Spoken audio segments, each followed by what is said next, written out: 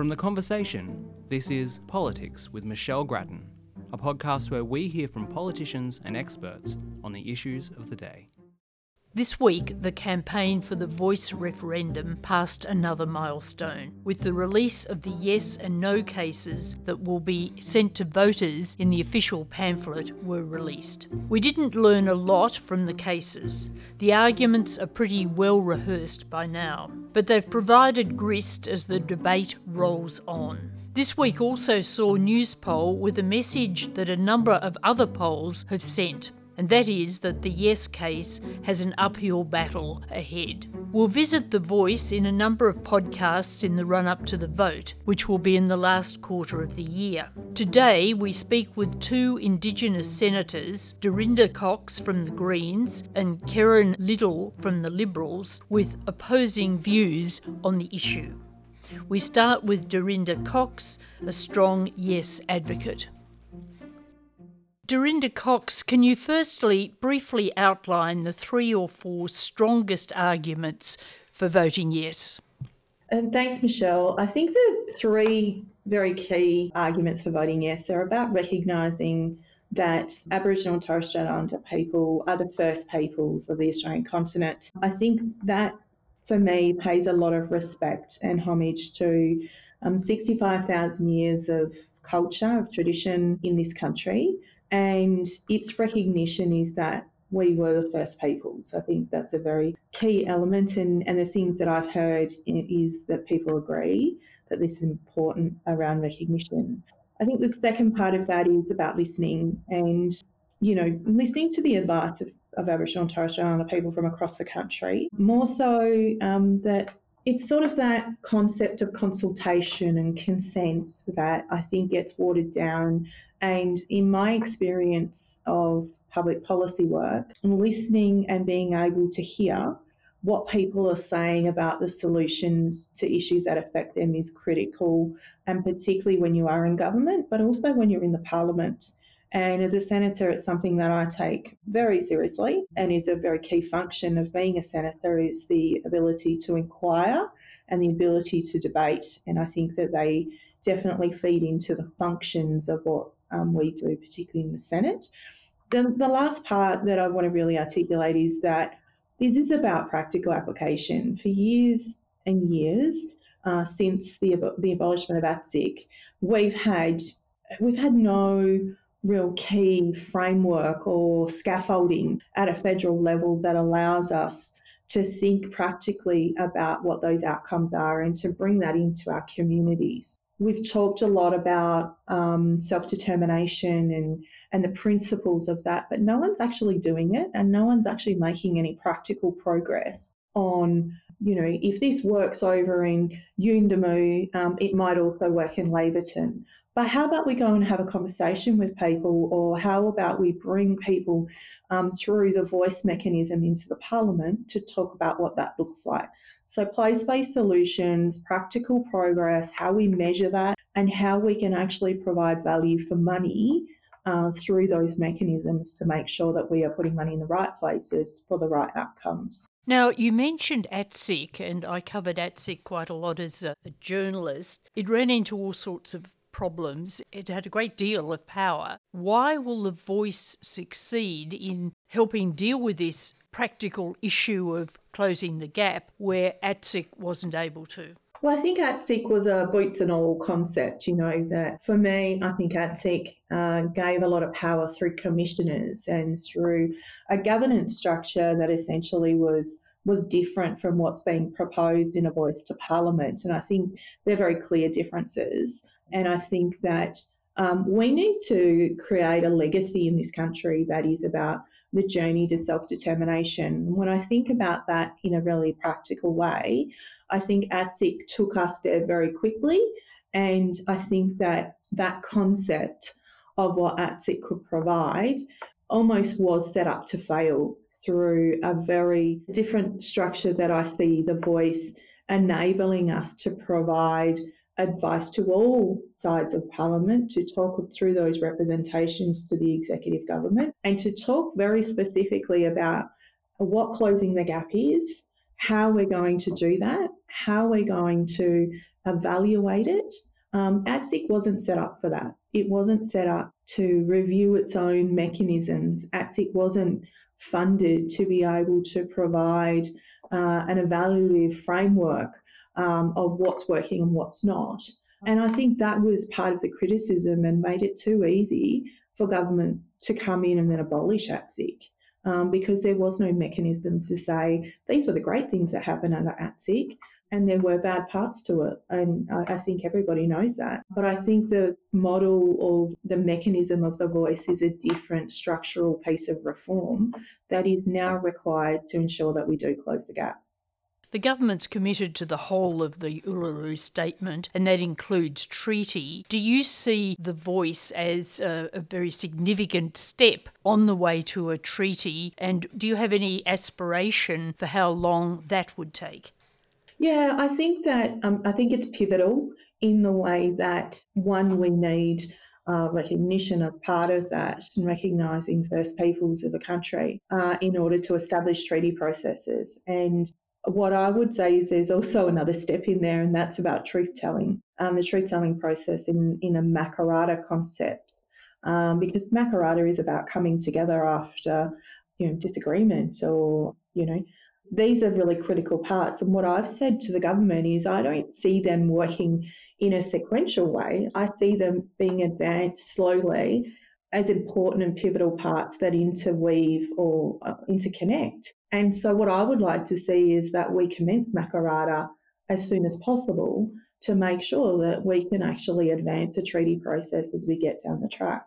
Now, the voice to Parliament is critical in that, in recognising some of the key groups across the country that would seek to have a treaty with the federal government, with sovereign heads. And I feel like this process will probably take the best part of a decade for us to do. And don't quote me on that, but it just feels like there needs to be nation building. There needs to be a process of us coming together to be able to advance treaty in this country. So as you move around the country, what sort of reaction are you getting about the voice? We are seeing it slipping in the polls. We saw a news poll that particularly it's struggling with people in the regions and with women. What's your impression? Look, I've got nothing but positive impressions from people in relation to Voice to Parliament. I've been out talking to Yes 23 campaigners over the last couple of weeks and, into forums in regional Western Australia in particular. I was at the Yule River Bush meeting last week, talking to people about what a Voice to Parliament could do. In this forum in particular, there was a call to action that was provided to both the state and federal government. They're the types of things that people are saying are really important to have representation, to be able to do this on a more regular basis so that we can talk about what's working in communities. What I hope is that, we start to see as part of this campaign more information being directed in the right places. And I think that what we know is that women are very time poor. I know that I am as a single mum of two girls, and that we don't have a lot of time to sit down and read through a pamphlet on the yes and no case. So how are we reaching people and meeting them where they're at in relation to how we provide that information? Is that through digital form? Is it through, visual storytelling? What is that and what does it look like? So I'm hoping that campaigners will be able to engage in some of those conversations, but also to reach the people who may have questions, who may have some reservation about the way that they're going to vote. And I think all of this information collectively is going to provide a clearer picture for Australians to be able to see the merit in what I think in voting yes in the upcoming referendum. Now, you're from Western Australia. The Voice has to get a majority of states as well as the overall majority. Do you think the West is going to be a real problem in terms of that state alone?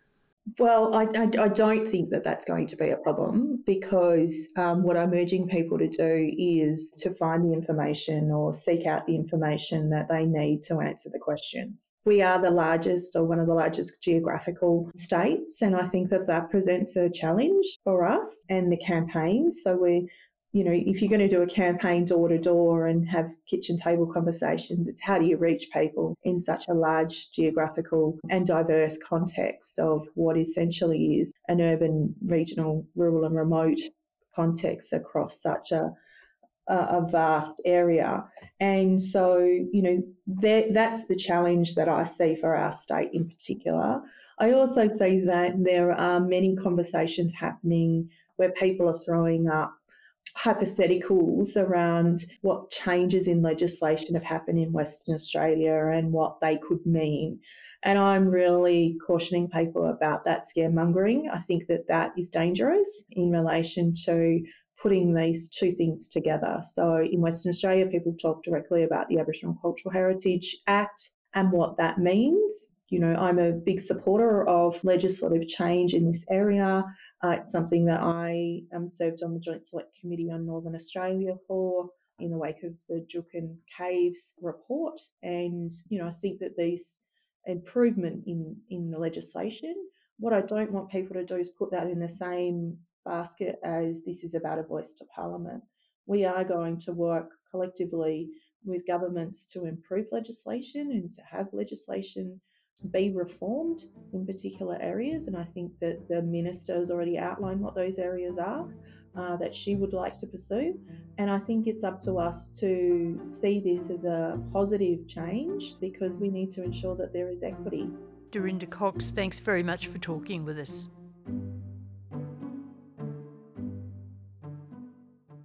Kerrynne Liddle, you're an Indigenous woman. Many would expect you to support The Voice.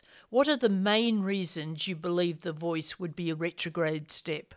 Well, yes, you're right. I'm an Indigenous woman. Both my parents are people from Central Australia. So I've also grown up and been born and raised in a regional and even lived in remote areas. So that is how I explain my indigeneity and with lived experience, community experience and obviously through my parents. I'm also an Indigenous woman who's worked predominantly in the private sector, whose work has been mostly about engaging people in the economy through participation in the workplace across a range of sectors. And so that's the perspective that I come with, as well as an elected representative for South Australia and when I look at things, I look at it through the lens of what's the proposition, what is the likely impact based on the evidence. Well before becoming a parliamentarian 12 months ago, I've followed this for a very, very long time and remain stoic in my position. The No pamphlet canvasses a wide range of arguments against The Voice. What do you think will be most potent in the community?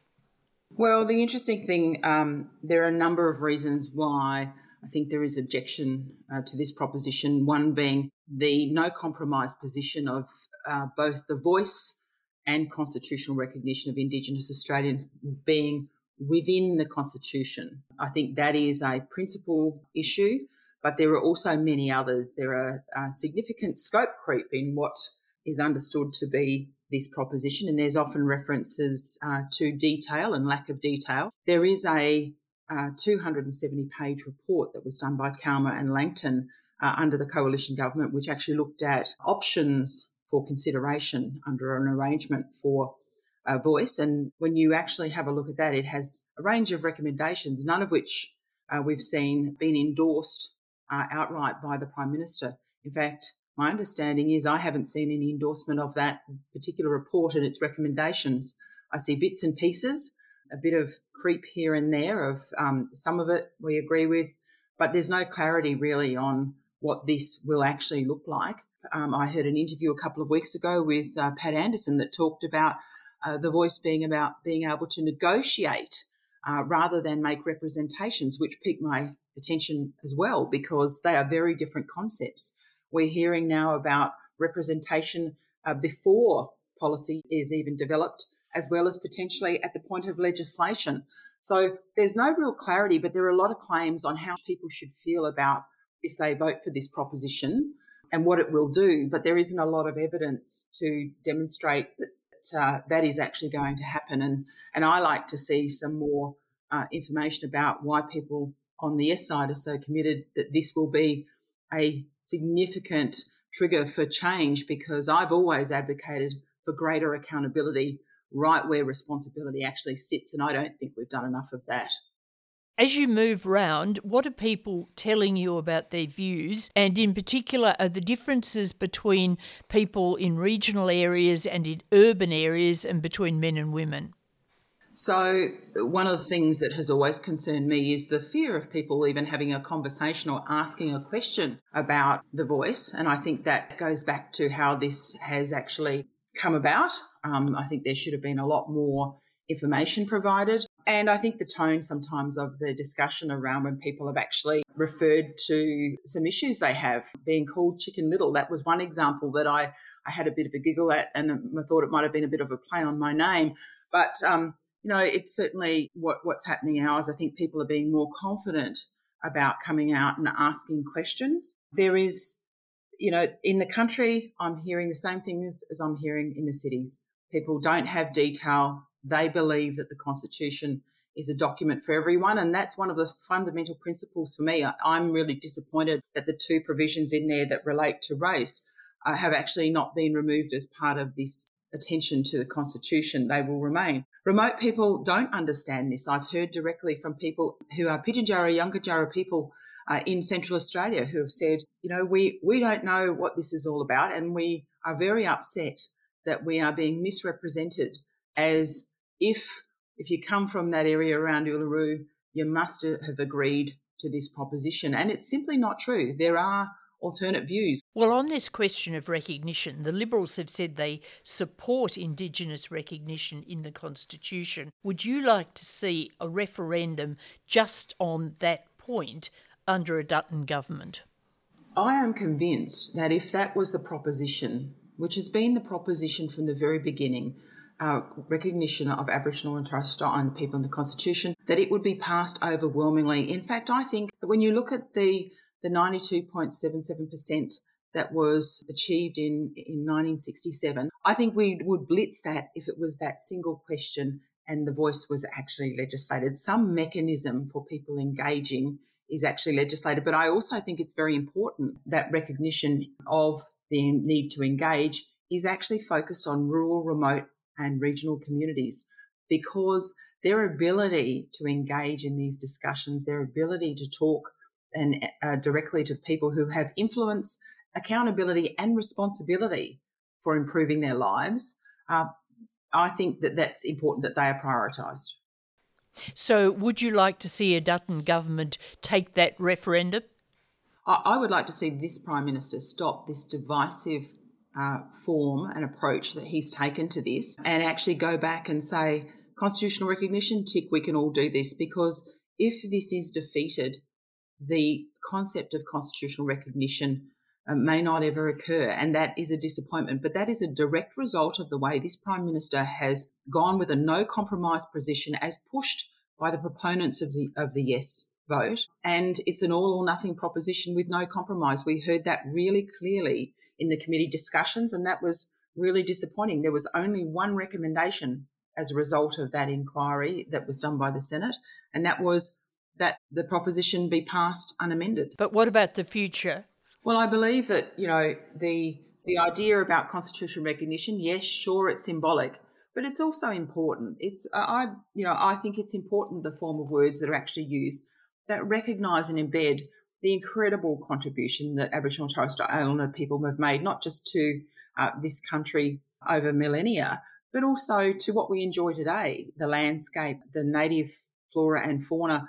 Those things are incredible and make us unique. They've been a direct consequence of careful management of country, of careful management of culture and community and leadership over very many, many, many years.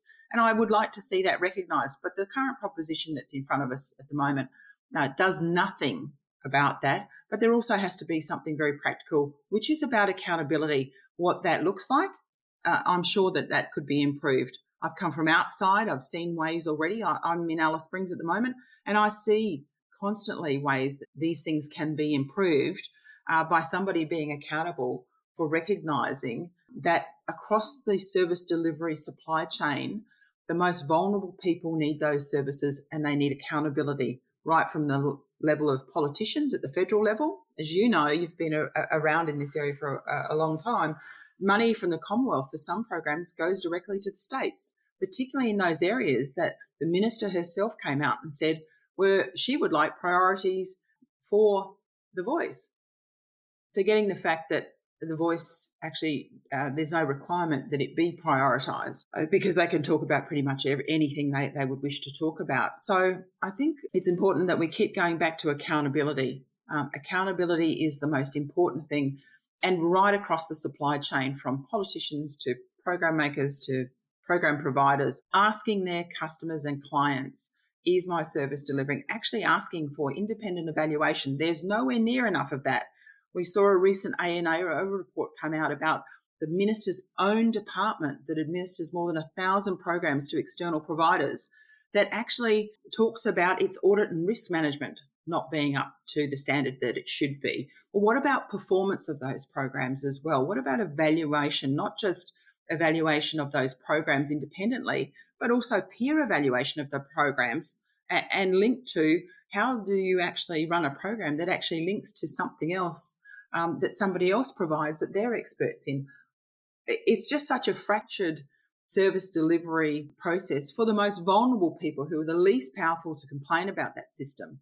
And unless you understand about significant systems and how they're integrated and who's responsible for what, and are actually prepared to understand that, dismantle where it needs to be dismantled because it's not working, and be brave enough to do that, then you're not going to see change. But actually the language that's being used in this voice proposition that suggests that this is going to be an incredible transformational process, quite frankly, I don't buy it. I don't buy it. I don't see how it's going to work. I haven't had that confirmed by the Prime Minister or the Minister. And there's just so much creep. It seems like they're just making this up as it goes along. This isn't a simple proposition. This is asking us to amend the Constitution to put in place a voice, and they haven't explained that sufficiently. Thank you to Kerrynne Liddle. And that's all from today's podcast. Thank you to my producer, Mikey Burnett. We'll be back with another interview soon. In the meantime, goodbye for now. Our theme music is by Lee Rosevere. You can find more podcasts from The Conversation on our website at theconversation.com.